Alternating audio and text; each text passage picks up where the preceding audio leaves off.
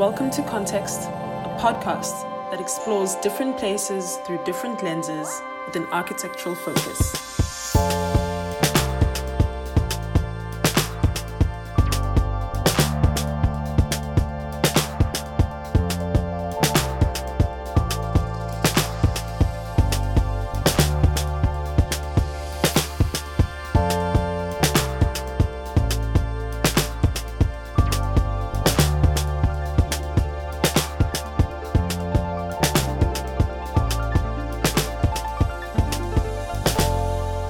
Welcome to one of the very first episodes of Context, which is a podcast that I'm currently running from a room in Cambridge, the United Kingdom. Today, Context invites a good friend and a colleague who studies architecture and urban design in the same class as me, Shirley Lowe. Yes, she can introduce herself as she feels best. And then we will be discussing Limehouse in London. So Shirley, tell us about yourself. So hello, I'm very excited to be here, and I am originally from Hong Kong, but I spent I think the past decade in the UK, studied there, and am now doing a master's in architecture and urban design, as Kinsani has said, in the University of Cambridge. I'm sitting in my room on the 17th floor of my apartment building in Hong Kong right now, but today I'm going to talk about Limehouse, which is the site for my master's project. Thanks so much. Our program at Cambridge is quite interesting in that everyone in our class, we're about 28, everyone in our class has a different site that they focus on. And it's sort of like this podcast in that many of the sites that people choose are sites that they're local to, or that they're very deeply interested in, or that they're just researching for other purposes. But this podcast is also, it's a lot about architecture, but at the same time, it veers into the personal lens of the guest. Yeah, that lens, as I understand it, it's about fiction and real space. Would you like to tell us a bit about that? Yeah, for sure. So when we were told to pick a site, I was initially quite unsure what I was going to do. But then the reason I landed on Limehouse was because I started reading about the Chinatown in Limehouse, which is now vanished, but it existed in Limehouse between around the mid-19th century to the mid-20th century. And Limehouse is the reason it had a Chinese population was because it was situated at the heart of the London Docklands, which used to be the center of the British Empire. It was a very cosmopolitan area with a lot of people from different cultures just stopping by sort of London because of the sea trades. And what was particularly interesting about the site was that there are a lot of stories about these criminal syndicates and like opium dens and gambling dens that have all emerged from this kind of slightly dilapidated Victorian slum district, essentially. And I was really kind of fascinated by how different and kind of fantastical the writings were about this kind of quite ordinary place, and how it gradually became more and more fantastical as different fictions layer onto each other. That's super interesting that you speak about these fictions and imaginaries and how they're embedded in a memory that one might not particularly have experienced, but it's recorded through the lens of others. It makes me wonder, do you draw from specific motifs? Film, I did a little bit of reading on Limehouse. It seems as though it appears in quite a lot of sketches. You sketch quite a bit. It appears in a lot of writing, as you've mentioned, and some film. How do you generate your imaginary of Limehouse?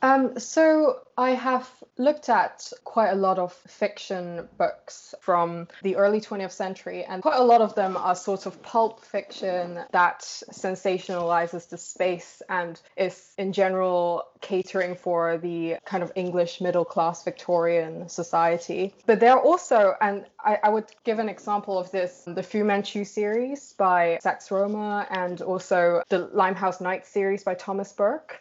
And these two novel series, they focus specifically on the Oriental culture of the space, partly imaginary, of course. But there are also some really famous writings that you and I would definitely have heard of, like The Picture of Dorian Gray by Oscar Wilde, that would mention Limehouse and the opium dens briefly.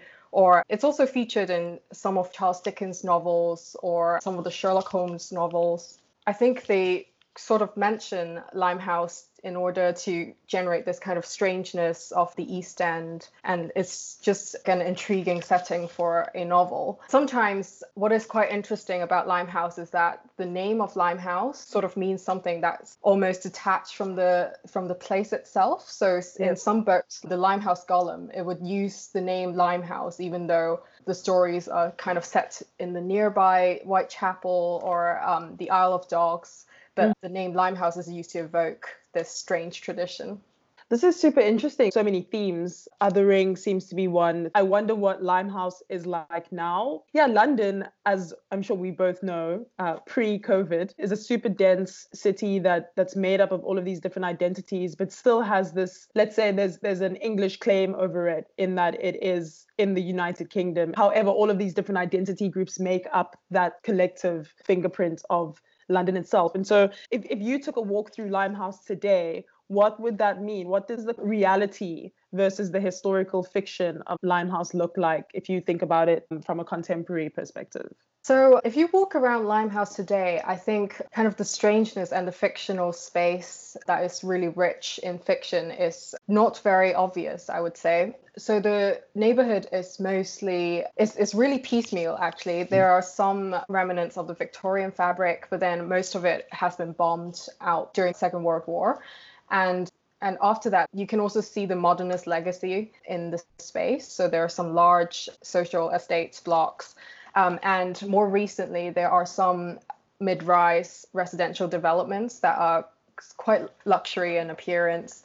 And this draws attention to the westward move of the middle class into Limehouse and into the East End in general, into Tower Hamlets. This is quite obvious in the backdrop of Limehouse, which is the tall towers of Canary Wharf, of like all the banks and large corporations. It's a riverside neighborhood that's west of the City of London, the financial district of London, and west of Canary Wharf, which is the kind of newer financial center.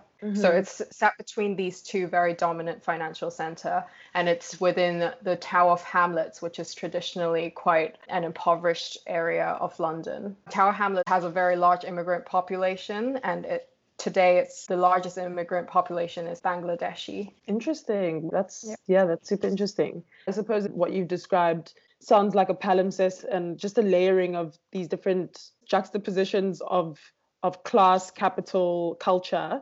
Would you like to present the imaginary as something that is also attainable in the future memory of Limehouse?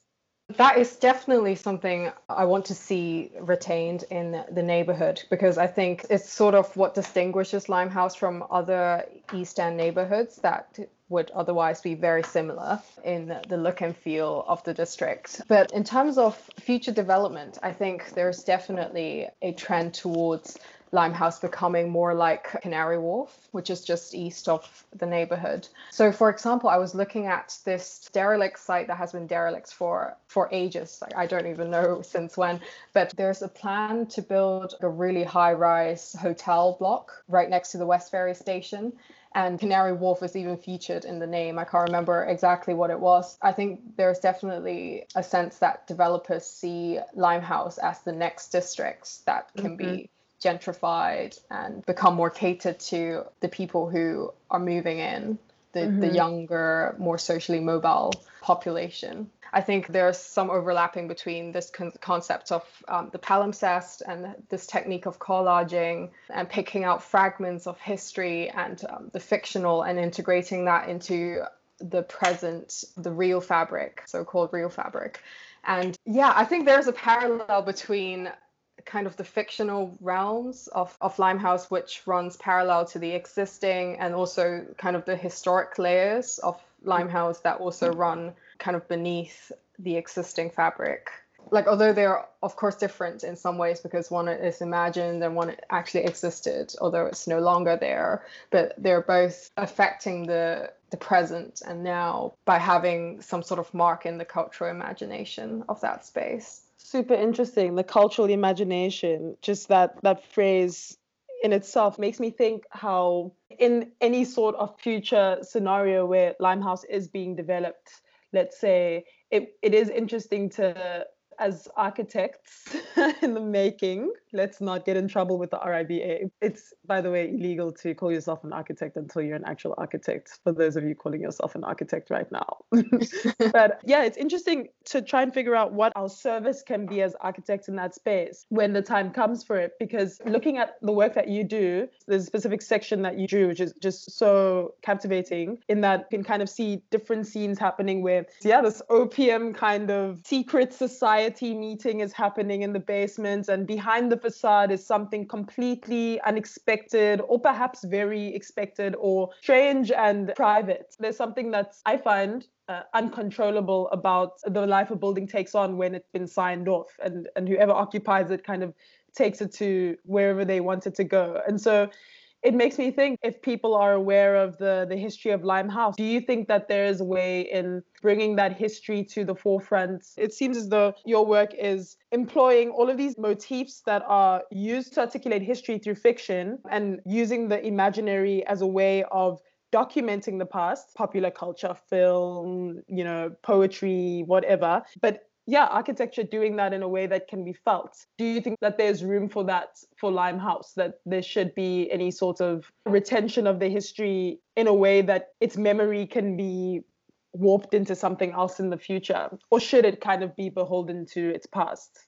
Yeah, so I think that is a very interesting task that the architects can take on, which is to sort of evoke this fictional and historical memory within the current fabric.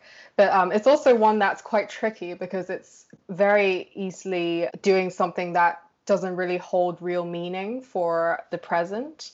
So it has to be dealt with very sensitively, I think. And it's something that I don't really have an answer to yet, but I'm investigating how to sort of negotiate this very delicate matter and to derive a language that is capable of doing that. And it's also tricky because a lot of these motifs, say the fictional motifs, belong to the dominant narrative, because the dominant narrative is usually what gets preserved through writing. Yeah. And the narratives, so-called, of the other or of marginalized groups are less prevalent in what is written, and perhaps more prevalent in like oral histories or other types of history that is less easily archived or less easily discovered. So it's quite important to take into account what kind of visual motif we're representing if we want to bring these back into the current material fabric of the city and into urban spaces. So that is something that I'm working on, and hopefully we'll find an answer to.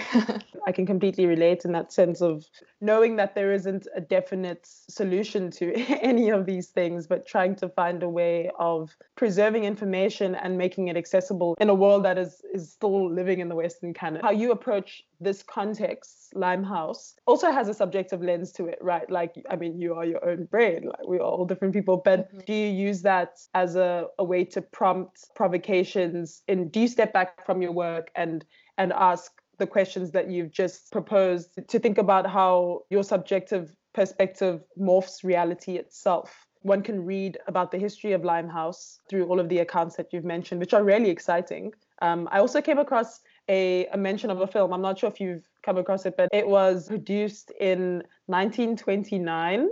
I haven't watched it yet. Is it Broken Blossoms? It's called Piccadilly. Yeah, I've watched bits of that actually, and that film is quite interesting in that it tackles the divide between the West End and the East End. From what I can recall, it's about a woman from the Chinese community who went to perform in nightclubs as a singer, I think, in the nightclubs of West End, and gained favor amongst the audience and also amongst her boss. And then there's some kind of romantic story developing, but then there's constant contrast and switches between the East End and the West End. And that sense of the divide still remains today, in this divide between West London and East London, the kind of dynamics between the Canary Wharf developments and sort of the older neighborhoods of the East End. It seems as though juxtaposition in collaging or in laying out certain images from different times can be quite a provocative way of just asking visual questions. that don't necessarily need to be answered in that point in time. Like I keep going back to this collage that you've done, and it just makes me think, are you documenting your work process as a way of also creating a new form of repository, a new form of archiving? Because there's so much, I can imagine so much content going in and then stamping it or embossing it and then revisiting this content, stamping it, embossing it to create a sort of facade. In kind of my investigations in trying to derive what I would call a language that represents all these different layers of fiction and strangeness, I've tried to sort of model fragments, pick out fragments from both historical photographs and contemporary Limehouse, collage them together, and then use kind of quite abstract techniques of putting them together and casting it, and then taking them apart again, and then putting them together in different ways to very intuitively just develop an abstract language of something that's quite odd. And I think this way of disassembling and then assembling creates a lot of accidents visually and kind of spatially as well, and that alludes to a strangeness that is perhaps quite like tectonic rather than cultural, because I think there's a source of strangeness that is very intuitive, so you look at it and you realize something is not quite right about it, but then there's also another source of strangeness that is more associated with cultural symbols or a particular tradition. So like say like a pyramid motif is quite significant in like occult history and occult mythology. So that would be strange if you look at it from that perspective. Whereas maybe something that's incomplete or has like an abrupt change of material would be quite intuitively strange to people. That's super interesting that you speak about tectonics, because it seems as though when those two things meet, there's a contextualization that has to happen. Yeah, like how it then sits in the site itself. We're at a point in our research where we're mapping out, we're researching, we're doing field work, whatever that means in a socially distanced world, trying to engage with our sites as much as possible, doing architecture without architecture. Next year, or the second bit of the program, then kind of encourages a design outlook. So it will be interesting to revisit this recording in itself, or this podcast episode, to see how that tectonic starts to become something quite tactile, even though you've been working in this very tactile manner. But because our episode is coming to an end, it would be good to find out where we can see the things that you're speaking about, your process, your images. Just plug your details, let us know, because we want to follow you. We want to be in Limehouse too. Yeah, so definitely please follow me on Instagram, and my username is LoShirley, LoShirley.